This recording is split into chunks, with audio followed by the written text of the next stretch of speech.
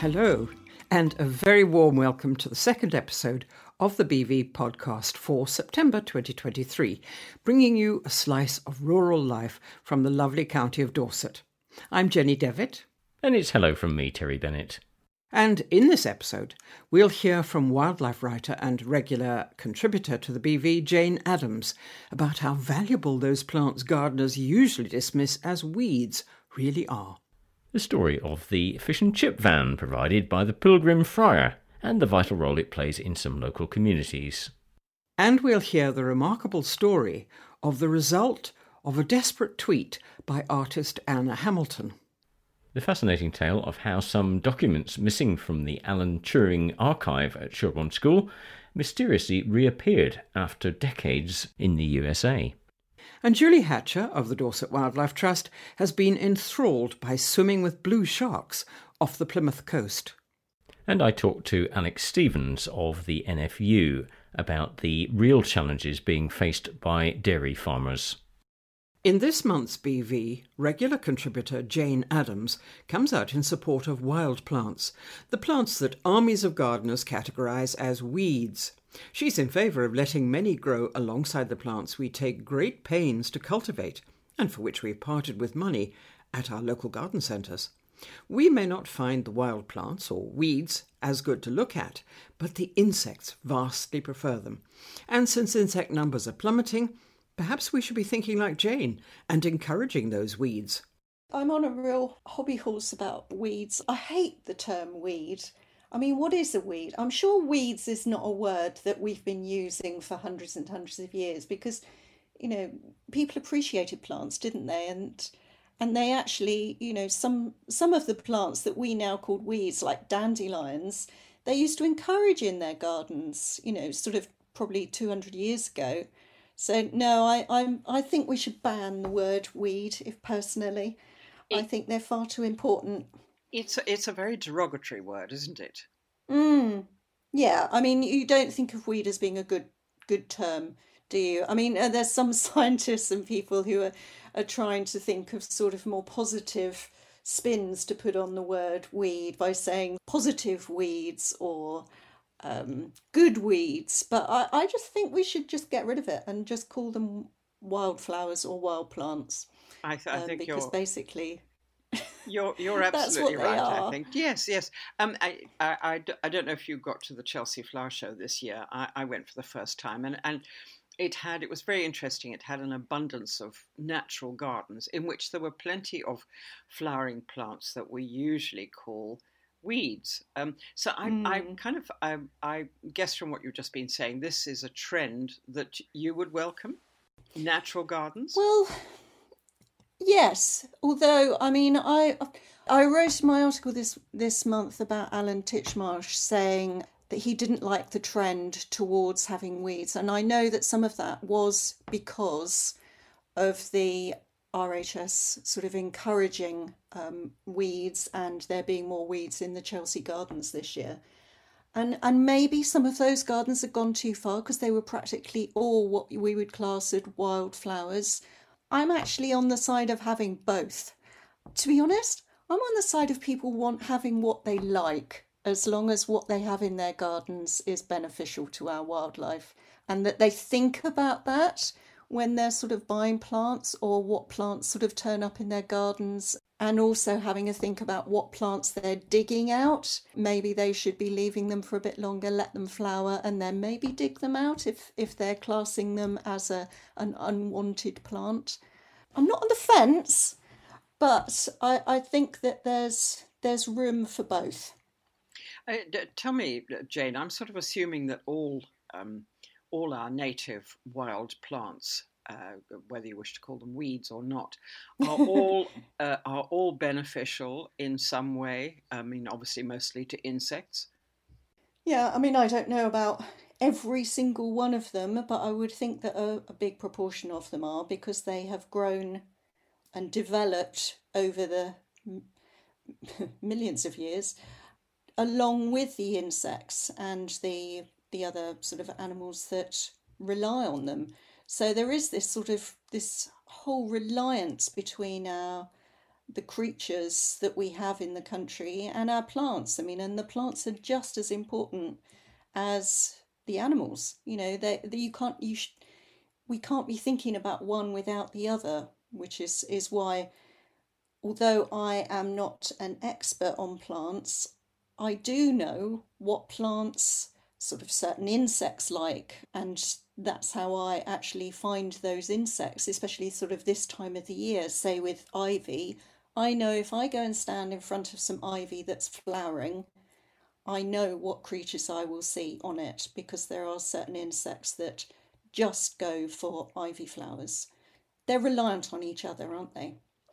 Yeah, absolutely. And of course, the ivy it flowers quite late at a time towards the end of the summer and the autumn, when there aren't many other nectar-bearing flowers for the bees, are there? No, I mean, it's that in that respect, it is absolutely fantastic. If you walk through any town, actually, that one of the places that I saw a big stand of ivy was walking through Wimborne a few years ago, and it was behind where the mill is, where one of the rivers comes through, and some ivy had climbed up the side of one of the buildings and was flowering, and it was absolutely humming with bees and different. There was butterflies on it and all sorts of things. So yeah, they're incredibly important. I guess the slightly challenging thing about ivy, and in particular, Jane, is the fact that you do have to control it, because otherwise it will happily invade your entire garden, won't it? It will, yes, and it is trying to do that in my garden. So I do have a love-hate relationship with it. So I do understand why people don't like all plants in their gardens, and I am the first to say that I will dig things up if they're not where I want it, but I will not dig it all up. So the ivy that shoots up the side of the wall of my house gets taken down if I notice it, because it seems to do it so quickly. But where it's climbed up an apple tree at the bottom of the garden, I'm quite happy. Yeah, it's an old apple tree that's died. I'm quite happy for it to be there. So I think it's sort of, give and take, isn't it? Certain insects now, like the ivy bee, which, as its name suggests, is actually reliant on ivy flowers, is actually a quite a relative newcomer to the country. It was only actually found and was found in Dorset in 2001, and was only found in Europe in the 1990s, I think. Yeah, 93. And that was the new species to science, but it was just because it hadn't been noticed by people. But the first time it was noticed in the UK was 2001 in Worth Matravers, and since then it has spread right up the country. But that's a wonderful wild bee that's got here of its own accord. It's flown over and relies on ivy flowers, and is a mining bee, so it actually makes its nest in the ground. Now I'm going to put you on the spot here, Jane. What are Mm. your feelings about bindweed? And Oh God! Well, without looking it up, actually, bindweed. When I was a child, I remember I grew up in North London, and bindweed used to climb up all the fences on the way to school on the North Circular Road. And I loved those flowers. I used to walk along looking inside all the flowers to see what insects were in them. So I'm sure it has got, that some certain insects that actually probably rely on bindweed. But again, if it's in your garden and it's in the wrong place and it's climbing up your tomato plants, then dig it out. if But you maybe let can. it. If you well, that's the trouble, isn't it? It can, but I think that's the thing, isn't it? I mean, in my garden, it is a constant battle with ivy, and I'm never going to win that battle. And maybe you'll never win the battle with bindweed, but we just have to sort of just keep living side by side, don't we? I So think that's where over the years, we've become very intolerant to certain things, haven't we? We think that we're in control of everything, and I think we need to sort of take a little step back and actually think about why they're there in the first place. You mentioned, Jane, you mentioned a little earlier dandelions, and there was a time, I understand, when people would actually and actively pull up grass on their lawns to leave more room for dandelions because of their health benefits. Yeah, well, I mean, there was a time when, you wouldn't have had a lawn. Your garden was your way of being able to have food. So when that was really important to people, that they were growing their own food to keep for the winter, there was always an area apparently that they would keep for dandelions. And it would be used for medicinal purposes, because if you eat dandelion, it will sort of help with upset stomachs, but also will make you wee if you need to. It's a diuretic. But also, they would put the leaves into salads, and they would use the roots to sort of make a crude type of coffee, and they'd make the flowers into wine. So it was, it was a really useful plant, and they would never have thought of not having it. And of course, it's very beneficial for the insects, isn't it? It It does spread very, very quickly, but yeah, personally, I keep them in my garden. But yeah, I do pick the seed heads off, though. I the first few years when I made the active decision that I was sort of going to get rid of my lawn, but I was going to let it do it naturally. I had been fighting against the dandelions for years anyway, and I was going around and I was just digging them up out of the lawn every single year, and every year they were coming back again. So I thought, okay, I'll let them flower. And they flowered, and the garden was suddenly full of insects, which it hadn't been for a few years. And I thought, okay, what am I going to do the next year? So I let it do the same thing, and I let it do that for 2 or 3 years. And then other plants took over. So it was really interesting how other plants actually took the place of the dandelions. I was still digging a few up if there was some that were particularly big and sort of, really strong ones. But now, actually, my lawn is got very few dandelions in it. It's a much better sort of mix of dandelions and other wildflowers. So if you can leave them, if you've got a patch or an area of the garden that you think, okay, I'll let the dandelions go there, and see what happens if you leave them for a few years and sort of keep them just in that area. You might find that other things start coming in and actually start taking over anyway. How very interesting. Mm, I wouldn't have thought that. You would have thought that, as it's really quite a dominant wild plant, you would think that it would carry on being dominant. yeah. Yeah, that's what I was expecting. I was sort of thinking, oh, I'm just going to get totally overrun by them. But at the same time, I had planted up another piece of another area as a sort of like a little mini meadow. And I'd put in things like orange hawkbit and devil's bit scabious, and rattle and things like that. And it was the devil's bit scabious, amazingly. Well, actually, the orange hawkbit went mad the first few years and sort of started taking over a lot of the area. Then that died back, and the devil's bit scabious took over. So at the moment, if you walk out into my garden, what was the lawn is now completely covered with devil's bit scabious. It's amazing. And covered in insects when it's in Bees. flower. Yeah, well, it's in flower at the moment, and I counted, well, I lost count really, of the number of bees that were on it, and it was over 100 bumblebees were on the devil's bit scabious at the moment. I reckon there was probably more like 150, 200.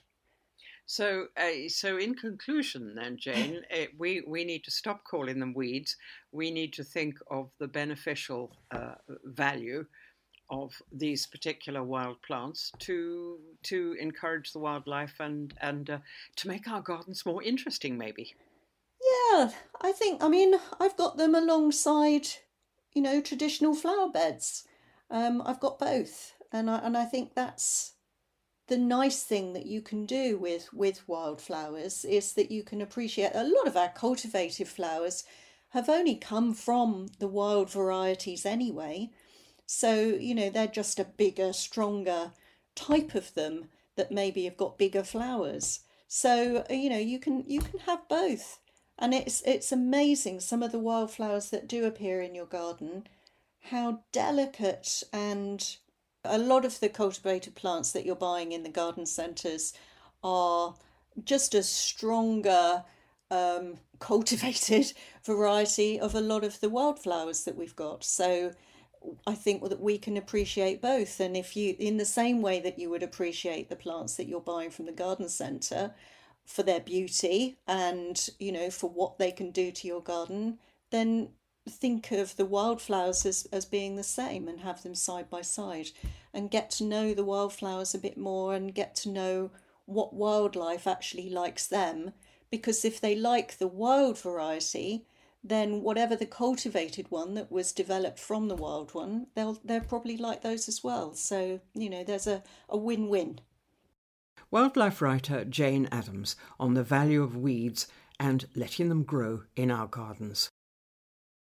The Pilgrim Friar, driving community connections. How Paul Futcher's fish and chip van has become a weekly staple in local villages. Rachel Rowe reports. Around 5:30 p.m. on a certain night, the unmistakable aroma of fish and chips fills the air in villages north of Blandford Forum, enticing people out for their weekly treat. The man responsible is Paul Futcher, owner of the Pilgrim Friar fish and chip van. It all started about 15 years ago, said Paul. I was working for Scottish and Southern Electric, driving trucks, and never a thought for working in the fish and chip industry. The previous owner of the fish and chip van found God and decided to train to be a vicar. I got home from work one day and my now ex-wife said, "Do you want to buy a fish and chip van?" It went from there. Needless to say, I ended up buying the van. We've always worked north of Blandford Forum and the Stour Valley. There were 4 original stops: Child Oakford, Shillingston, Irwinminster and Stourpayne. We've recently added Oakford Fitzpaine. With a shop, you're stuck in one place. The beauty of a van is that it fits with our ethos of being able to provide something to communities that are not big enough to have a fish and chip shop of their own. There has been a fish and chip van outside the Baker's Arms in Child Oakford every Thursday since 1998. The whole village knows that Thursdays is fish and chips night. We visit each village and it fills a lovely gap in the market. Some older people don't have transport to get to the fish and chip shop. You can't help but hear that the staff on the Pilgrim Friar call some older residents by name. We know a lot of the regular customers, especially the elderly. We know their orders and what time they're coming to collect them. When people place an order, they have around 20 minutes to wait. It's a nice opportunity to catch up with others who are waiting, usually from their own community. A lot of the elderly don't see many other people. We chat to them, and I know it means a lot that they have this in the village. We become part of the community. So what's the most popular choice? Well, cod and chips is what we focus on, and without a shadow of a doubt, it's what people order most of. It's very traditional. There's a tendency for people down south to go for cod, while haddock is more popular up north. You can spot a northerner who's moved south. They still prefer haddock, says Paul. We use local suppliers where we can. There are actually only 2 main fish and chip suppliers in this country. All the local shops use the same supplier. We use Friar's Pride as it has a depot in Poole. The industry is really mechanised with fish caught in the Arctic on huge trawler boats. We used to get fish from the North Sea, but it's moved because of the fishing quotas. Once the fish is caught, it's blast frozen really fast and we get the fish in packs which we portion. Because the fish has been frozen so quickly, the quality is really good. It's actually better than fresh, even though it's been stored in a trawler for 3 days. We get our potatoes from Alan Frout at the Verwood. The idyllic roaming chip van life isn't without its struggles, however. Paul says it's a challenge to get to each site and provide consistent products day in, day out. With a van, things do go wrong. I always have a toolbox with me. Once we turned up in Child Oakford in 6 inches of snow, but we felt a responsibility to be there for our customers. Another issue is working on propane. It's not like a physical shop with mains, gas and electric. It's more challenging to produce consistency. And then there are the problems with no phone signal for taking payments, of course. But I'm proud of the connection with the local people. I never thought I would run a fish and chip van, but to be able to make a difference in people's lives is very rewarding. We've become a real part of the community. And the Pilgrim Friar is available 5 to 7:30, Mondays in Stourpane, Tuesdays Shillingstone, Wednesdays Oakford Fitzbane, Thursdays Child Oakford, and Fridays Ironminster. And a fascinating article on the power of social media. From desperation to media sensation, how one tweet saved Anna. Anna Hamilton's quiet social media plea turned into an overnight sensation, shifting her from financial despair to overwhelming success. In her tweet, Anna wrote, "I hate doing this, but I am desperate for sales, as currently a few £100 short of being able to cover my bills this month. Please, if you've ever thought about buying from me, now would be a great time. Even if all you can do is retweet this, I'd be so grateful. I haven't slept properly for days, I feel ill with stress, and honestly don't know what to do other than ask for help. Anything you can do would be so very much appreciated." Many people have been hit hard by the sheer cost of living over the last year. For Dorset artist Anna Hamilton, scraping by from month to month, the 10th of August was rock bottom. She knew that this month, scraping by simply wasn't going to happen. She was out of options, and desperation led her to make that single tweet. Anna could never have predicted what would happen next. "I hoped it might prompt 3, perhaps 4 sales," she says. "Honestly, I thought it was a vain hope, but I was desperate and might just sell something to get me through the month." Anna woke the next day to find her polite, hopeful little tweet had gone viral. She had more than 3,000 orders, her online shop had sold out, the website buckling under the strain, and every inbox was overflowing with messages.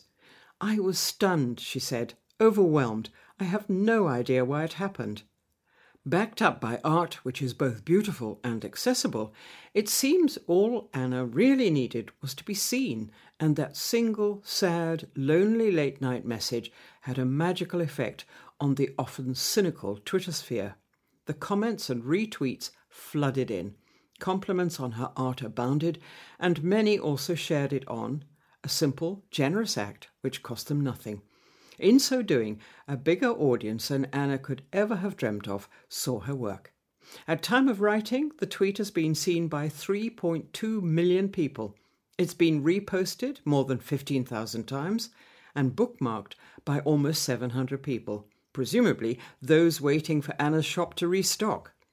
Anna is entirely self-taught, and her career as a professional artist was almost accidental. "I've been drawing," she says, "ever since I could hold a pencil.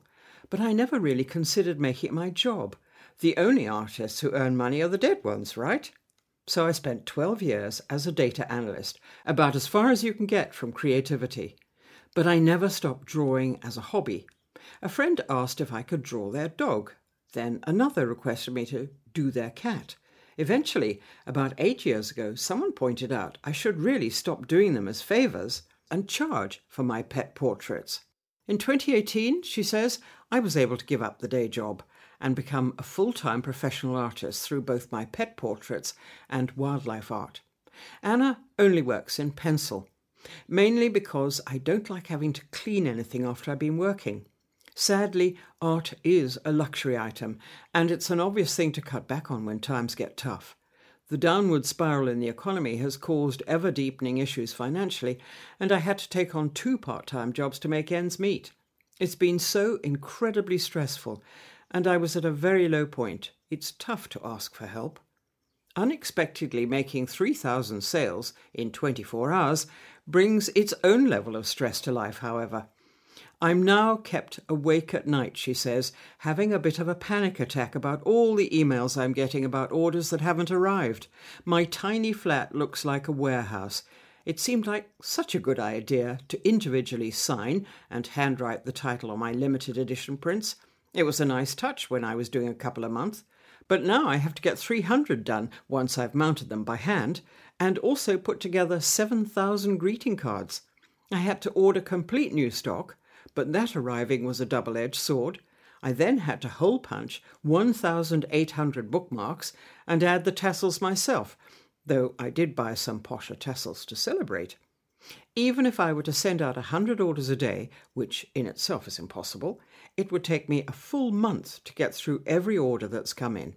The size of the task in front of me is very scary, and now I've had a few people complain because they haven't received orders yet. It's upsetting. I'm trying, but simply can't keep up.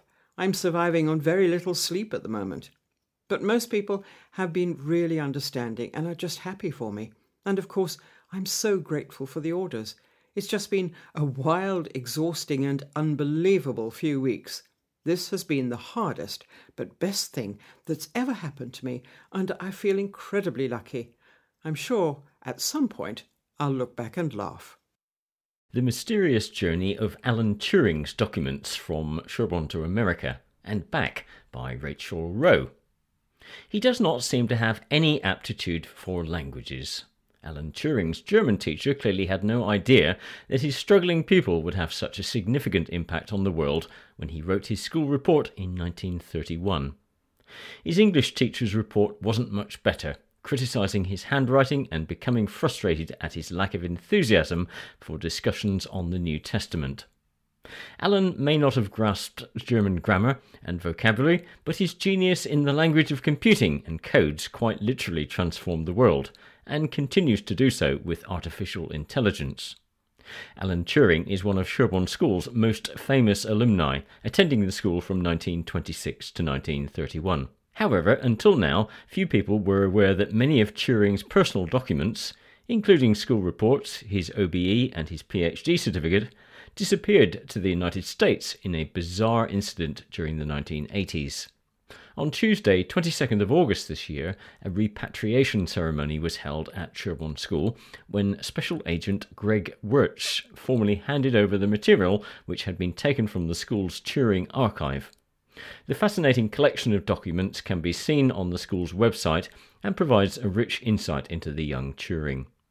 But how did they get to America in the first place, and what was the role of the FBI? In 1965, the Turing family donated a number of Alan's personal items to Sherborne School, where they were kept in the archives. Thousands of miles away in Colorado in the 1970s, Julia Swinghammer became fascinated by Stanley Kubrick's film 2001: Space Odyssey, and in particular with HAL 9000. When she looked into the development of computers, she discovered Turing and subsequently developed an obsession with him. This led to her taking a trip in 1984 to Sherborne School, by which time she had legally changed her surname to Turing. She managed to convince staff at the school that she was a close relation and was allowed to borrow some items, and she also took others without anyone knowing. At this time, the work of Alan Turing was not widely recognised, not least because his top-secret work on the Enigma machine and codebreakers at Bletchley Park during World War II was only declassified by the government 11 years ago in 2012. On the 10th of September 2009, 55 years after Turing's death, British Prime Minister Gordon Brown released a public apology on behalf of the UK government for the way the mathematician, codebreaker and computer scientist had been punished in the 1950s because of his homosexuality. When the film about Turing's life, The Imitation Game, was released in 2014, Julia began to realise the significance of anything connected to Alan Turing. Then, in 2018, the University of Boulder, Colorado, planned an exhibition of famous people in science. Julia offered them her Turing items for display, but the archivists were suspicious. The archival global community is responsible for preserving documents. They work closely together with constant communication networks across international boundaries. When the Boulder University team was offered a collection by somebody claiming to be Turing's relative, they contacted Sherborne School, where archive staff confirmed the items had gone missing from their archive in 1980. Julia Turing was arrested by the FBI. When Alan Turing's mother donated his reports and papers to Sherborne School, she had included a detailed inventory which was used to identify and confirm the missing documents.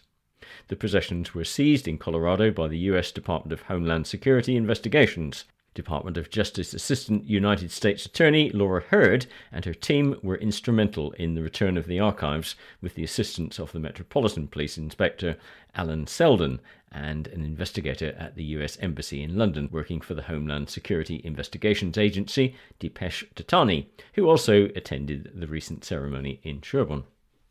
Headmaster Dr. Dominic Luckett said, "Few people have had a greater positive impact upon the world than Alan Turing. Although denied due recognition before his life came to a tragic and premature end in 1954, the extraordinary nature of his achievements is now finally being understood and celebrated. His crucial work as a cryptanalyst at Bletchley Park and his enormous contribution to the development of computing and artificial intelligence were not merely of vital practical significance at the time, but continue to underpin many of today's most important intellectual and technological advances. As a school, we are immensely proud of our association with Alan Turing and want to do all we can to preserve and promote his legacy. As part of that, we take very seriously our responsibility to look after those items in our archives, which relate to his time at Sherborne School and his subsequent life and work. I am most grateful to all those, both in the US and those closer to home, who have worked so hard to ensure the safe return of these precious artefacts. In a fitting conclusion, it's thanks to Alan Turing and his work on computers that it is now possible for anyone to view digital versions of archival documents online, including the Alan Turing page on the School Archives website." The Dorset Wildlife Trust's Marine Awareness Officer, Julie Hatcher, has recently been swimming with sharks, with blue sharks to be precise, and a fair way offshore, some 20 miles. And she found these big, deep-water oceanic fish to be very beautiful, but says that a lack of regulation of the fishing industry globally is making them very vulnerable. I asked Julie if the blue shark is, in fact, very blue. Oh, it's just a remarkable blue. And that was the first thing that hit me when I saw the first one, is that's why it's called a blue shark, because it is just so unmistakably blue. You expect sharks to be kind of grey or silvery coloured, and it's just blue. It's stunning. What, a sort of a turquoise blue? No, a kind of purpley blue, a kind of, purpley blue, I would say. Sounds lovely. So, Yeah. I mean, I assume, Julie, that blue colour on the shark, because it's on the shark's back here, you said. Yeah. Yeah. That's presumably to camouflage the fish from its enemies? Yes, if it has any enemies, but yes, it's an open water shark. It swims in the open ocean. It's not a coastal species. So in the ocean blue, it's camouflaged, yeah. But of course, you were kind of intimating that it doesn't have any enemies, but of course, it has us, doesn't it, as an enemy? Yeah, absolutely. And we are the biggest predator on the planet. I suppose it does have other predators in maybe larger sharks, but humans are by far the biggest threat to these animals. You say other sharks. Might that be the great white? Possibly, yes. Which of course everybody's terrified of. We all think of them for Jaws, although, yes, I mean, I have personally, I don't know about you, Julie, but I have never yet, even after all these years, I have never yet plucked up courage to watch that film. Well, yeah, I saw it when it first came out, and it did have a big impact. But I've learnt over the years that actually sharks aren't they're not really as portrayed in that film, and they're to be respected and admired rather than feared. And this these purpley blue sharks that you saw, where did you see these then? So you can actually go and swim with these sharks, as I did, in this country, in the southwest. So they visit the southwest of England in the summer months, sort of June to October time, and you can get a boat and go out. They're mainly offshore, so more than 10 miles offshore. When I swam with them, we were 20 miles offshore from Plymouth, but there are boat trips that go out from Penzance as well. So there were a few down in Cornwall. You went out then off Plymouth specifically to swim with the sharks. Did you feel at all nervous before you got in the water?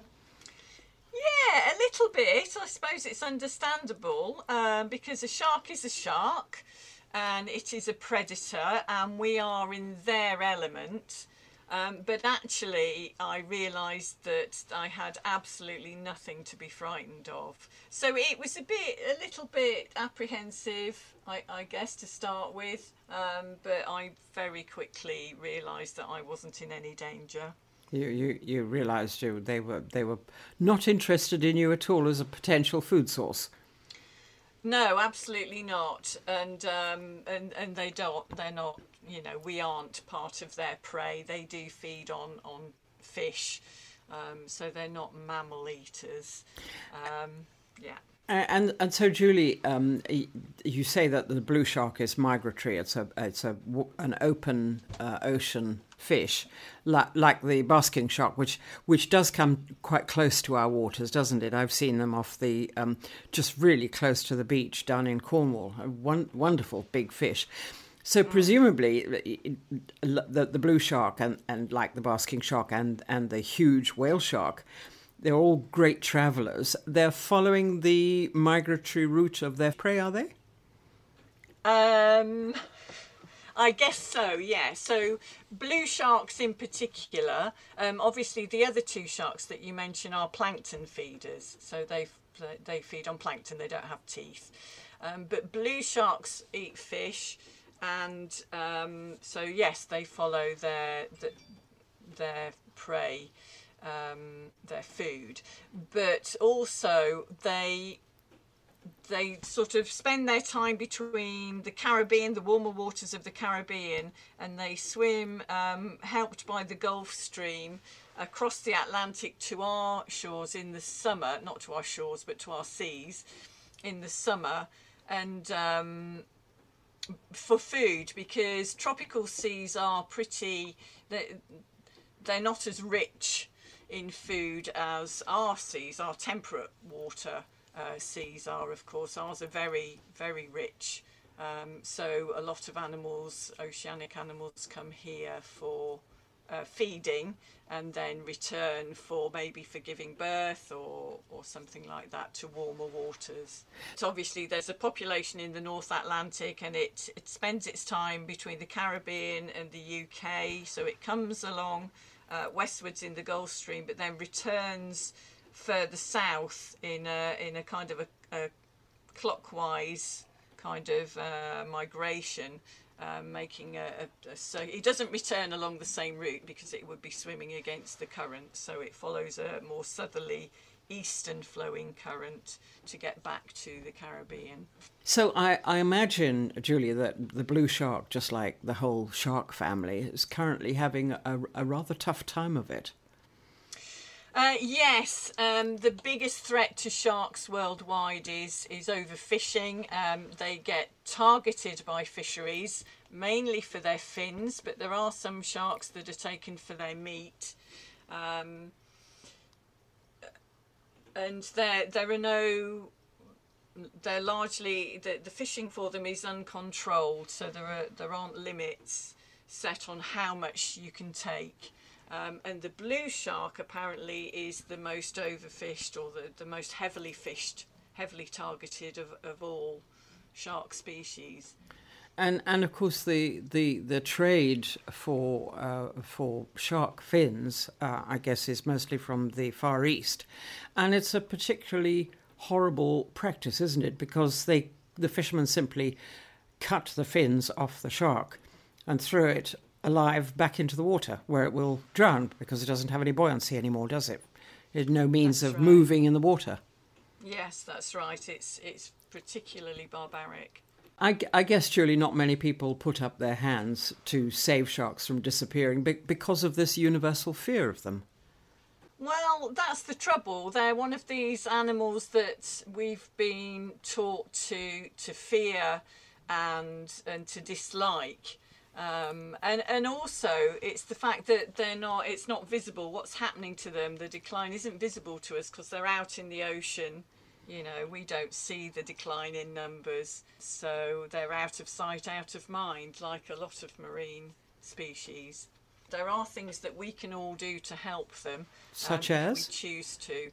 Well, a lot of sharks are taken as bycatch, so they're accidentally caught in other fisheries, especially for species. There's a type of fishing called longlining, where there are miles and miles of line let out with hundreds, thousands of hooks on to catch certain fish like swordfish out in the open ocean. And they have a huge bycatch, accidental capture of sharks, seabirds, turtles, all sorts of things get caught on these hooks. So by choosing locally caught fish that are caught by our inshore boats, the small boats, fishing out of our small coastal communities, by selecting that fish, we know that we're not helping in the decline of these sharks. When you're going to a restaurant, or if you're abroad, if you're deliberately not buying swordfish, for example, sometimes shark meat is for sale. So, by avoiding buying that and by selecting the locally sourced fish that's caught on day boats by small fishing boats, you know that you're not buying anything that's been caught by longline, one of the most damaging. It all seems very very, very, very wrong and doubly unfortunate, given that the shark family has been around for a very long time. It's a family that came into existence before the dinosaurs even, didn't it?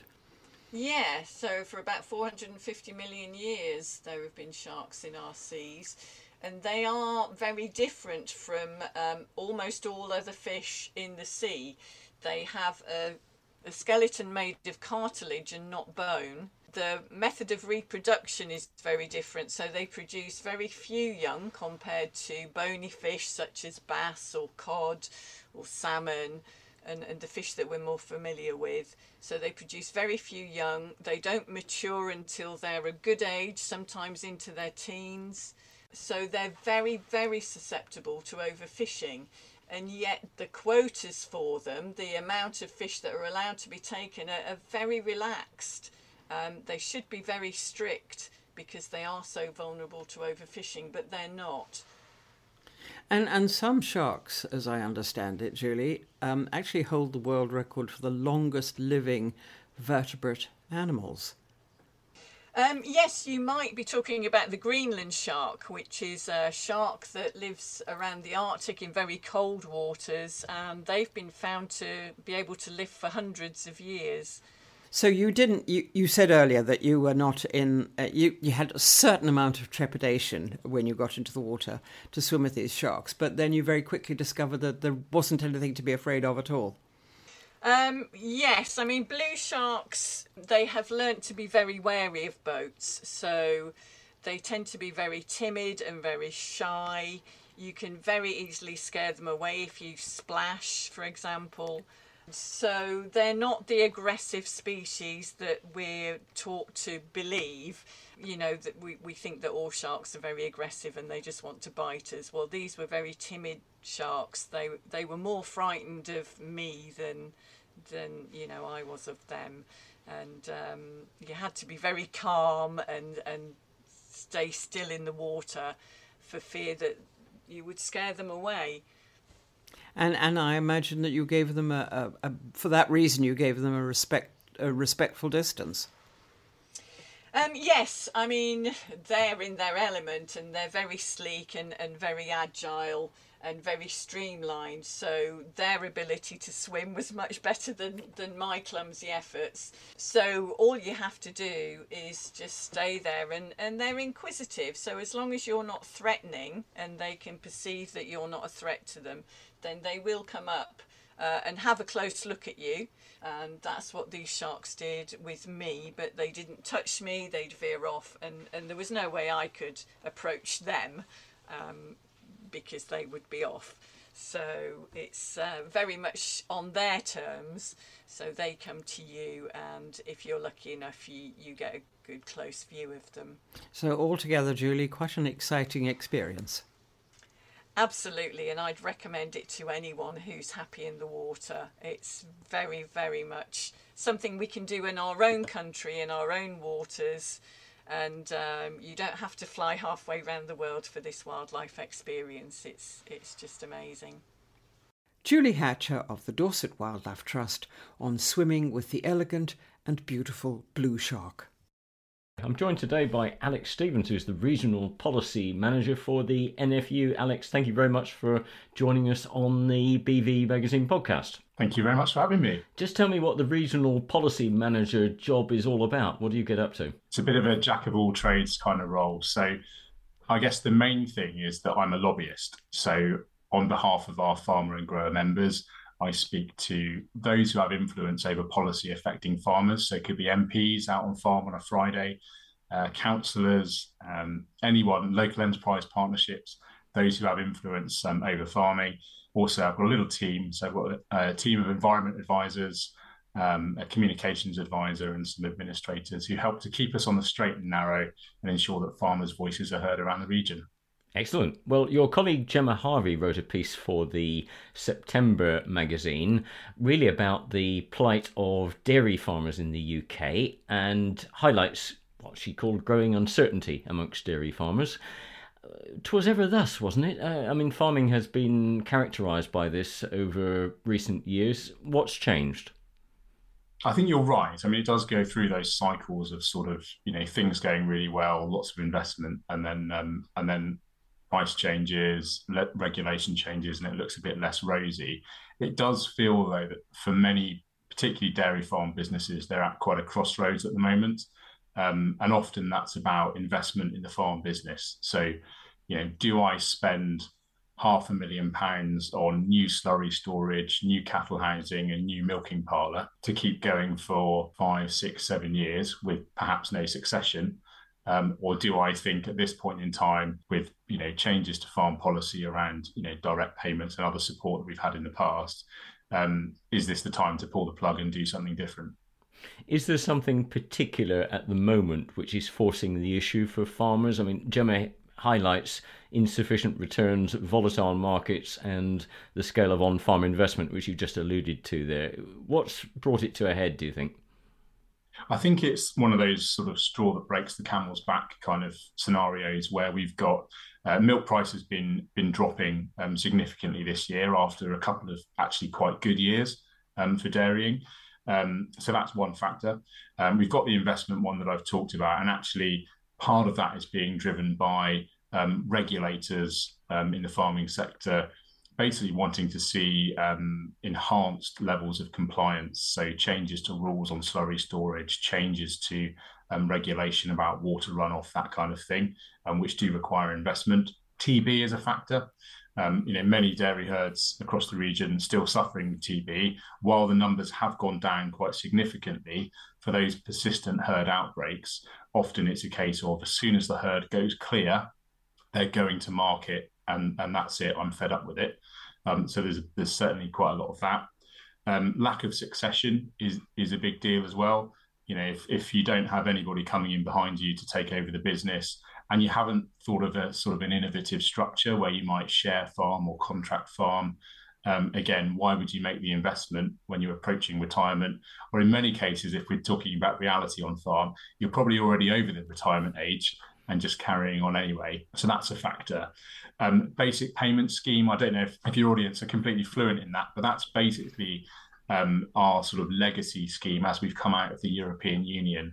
That was the area-based payment that farmers used to get. That's being phased out in favour of environmental payments for stewardship, herbal grassland lays, looking after hedges, all sorts of great stuff. And many farmers are now thinking, well, actually, if that system is encouraging me to produce less food and to do more for the environment, while also basically having less of a workload, perhaps that's the route I'll take. Whereas other farmers that are able to are trying to do the two hand in hand. So all these things together making a real impact, I think, and sort of pressing home that decision making. Putting it in context, you quote a survey, I assume a fairly recent survey, which says that 9% of 600 dairy farmers surveyed intend to stop milk production by 2025. That's up from a figure of 7% last year. And a further 23% said they're unsure whether they would continue producing milk beyond 2025. So taking that in total, about a third of dairy farmers are seriously suggesting that they might give up milk production within the next 2 years. Quite concerning figure. Is that representative nationwide, would you say? It is. So actually, by chance, the majority or the biggest region in terms of respondents to that survey was the Southwest. I guess you'd expect that with more dairy farms. And that picture was played out everywhere. I think in this region, in the Southwest, and in areas like sort of Dorset, Wiltshire, Somerset borders and Devon, we're quite fortunate in that we have a lot of milk processors. So you think of all the cheese companies, we've got Arla, we've got Muller, we've got those options, so that if you're deeply unhappy with your milk processor, there's usually an option to move to another one. Whereas other parts of the country, often, if you're a dairy farmer in the southeast, for example, if your processor decides to stop taking your milk or the relationship crumbles, you don't really have another option of what you're going to do unless you process it yourself.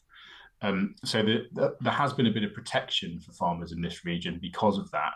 But I think because dairy products and milk is a globally traded commodity now, very often if one part of the chain, so if liquid milk starts seeing a reduction in price, that quickly has an impact on cheese makers, yogurt makers, everybody else.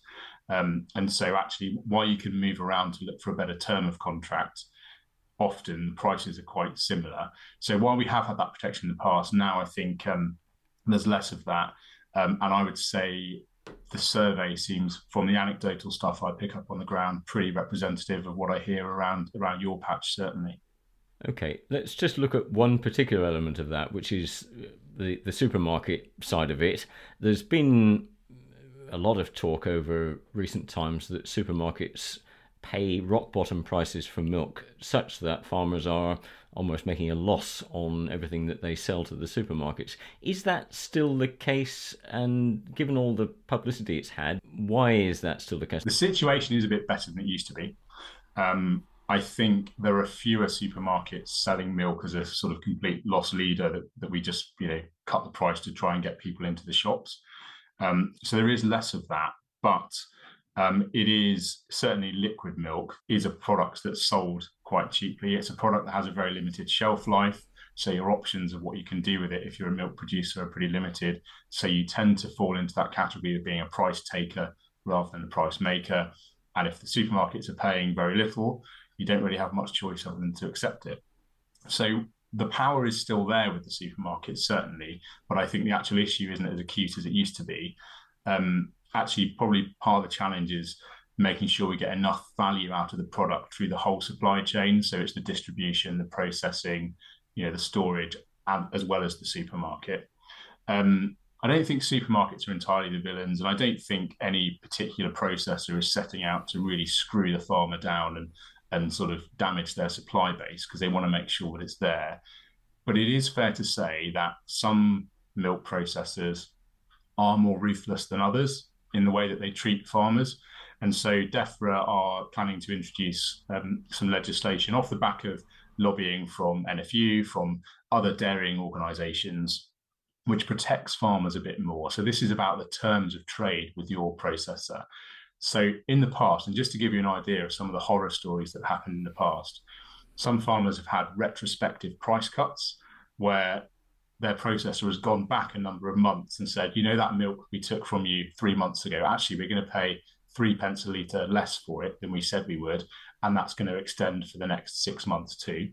We've had that quite a few times. We've had farmers losing their contracts with almost no notice because a processor has lost a buyer.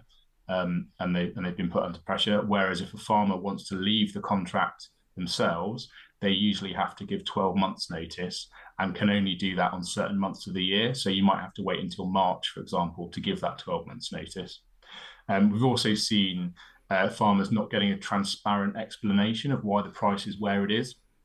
So some processors have what they call a basket price. So they might track things like the cost of production, input costs, other household items, whereas others, it would appear that they just kind of put their finger in the air and say, well, this is about what the market is doing, so this is what we'll pay. So there are all sorts of changes that are proposed that put more power with the farmer, but I think most importantly, make the contract more transparent so farmers understand what they're signing up to, and importantly, how they can leave if they want to. Okay, I think that's echoed by your Dairy Board Chairman, Michael Oakes, who mentioned that, well, inflation plus below cost of production prices threaten resilience of British farming. And he said there was a crisis of confidence in the market. How can we improve things? What needs to be done? What are you campaigning for right now? With longer term pricing, we can at least be sure that if you know, for example, that you will always be paid at least 24 pence per litre for your milk, and it might go above that if the market allows it, it'll never be below, then you can go to the bank and say, look, this building that I need to invest in, this new cubicle housing, whatever it is, I know that I'll always get a return if I'm getting more than 24 pence a litre. So therefore, I can afford to repay your loan, and I'm investable, basically. Then you've got that confidence to go out and make the investment and do it. If you know that while you might be getting 30 pence a litre now, in a few months' time, you could be getting 20 pence, you're going to take the sort of conservative with a small c decision and say, well, I'll just kind of tick along as I am, and perhaps I'll put off that investment until I really feel confident in the market.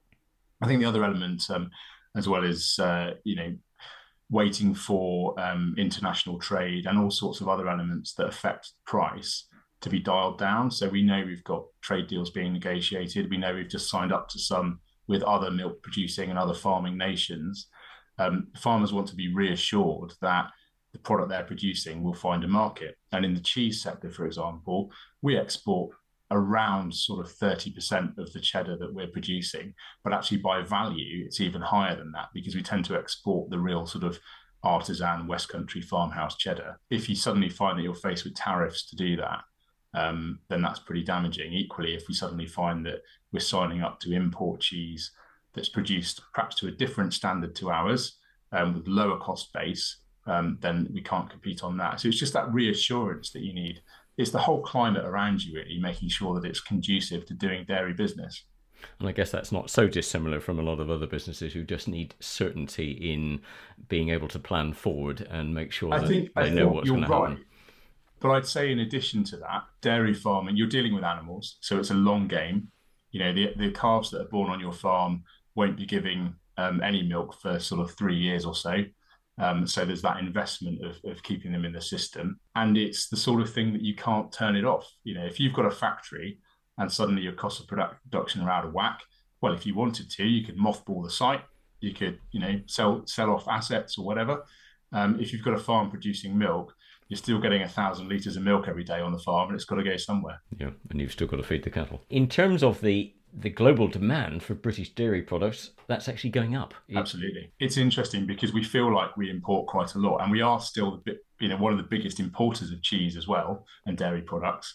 But it is that higher value stuff that we're exporting. And actually what that does, which is quite handy, is it keeps our domestic market a little more honest if they know that they've got competition from overseas. Taking a pessimistic view, what would happen then if some of those 32%, not the whole lot obviously, but a proportion of those farmers decide, well, actually I've had enough of this, let's move on to something that doesn't need me to get up at 4 o'clock every morning. Where's that gap going to be filled from?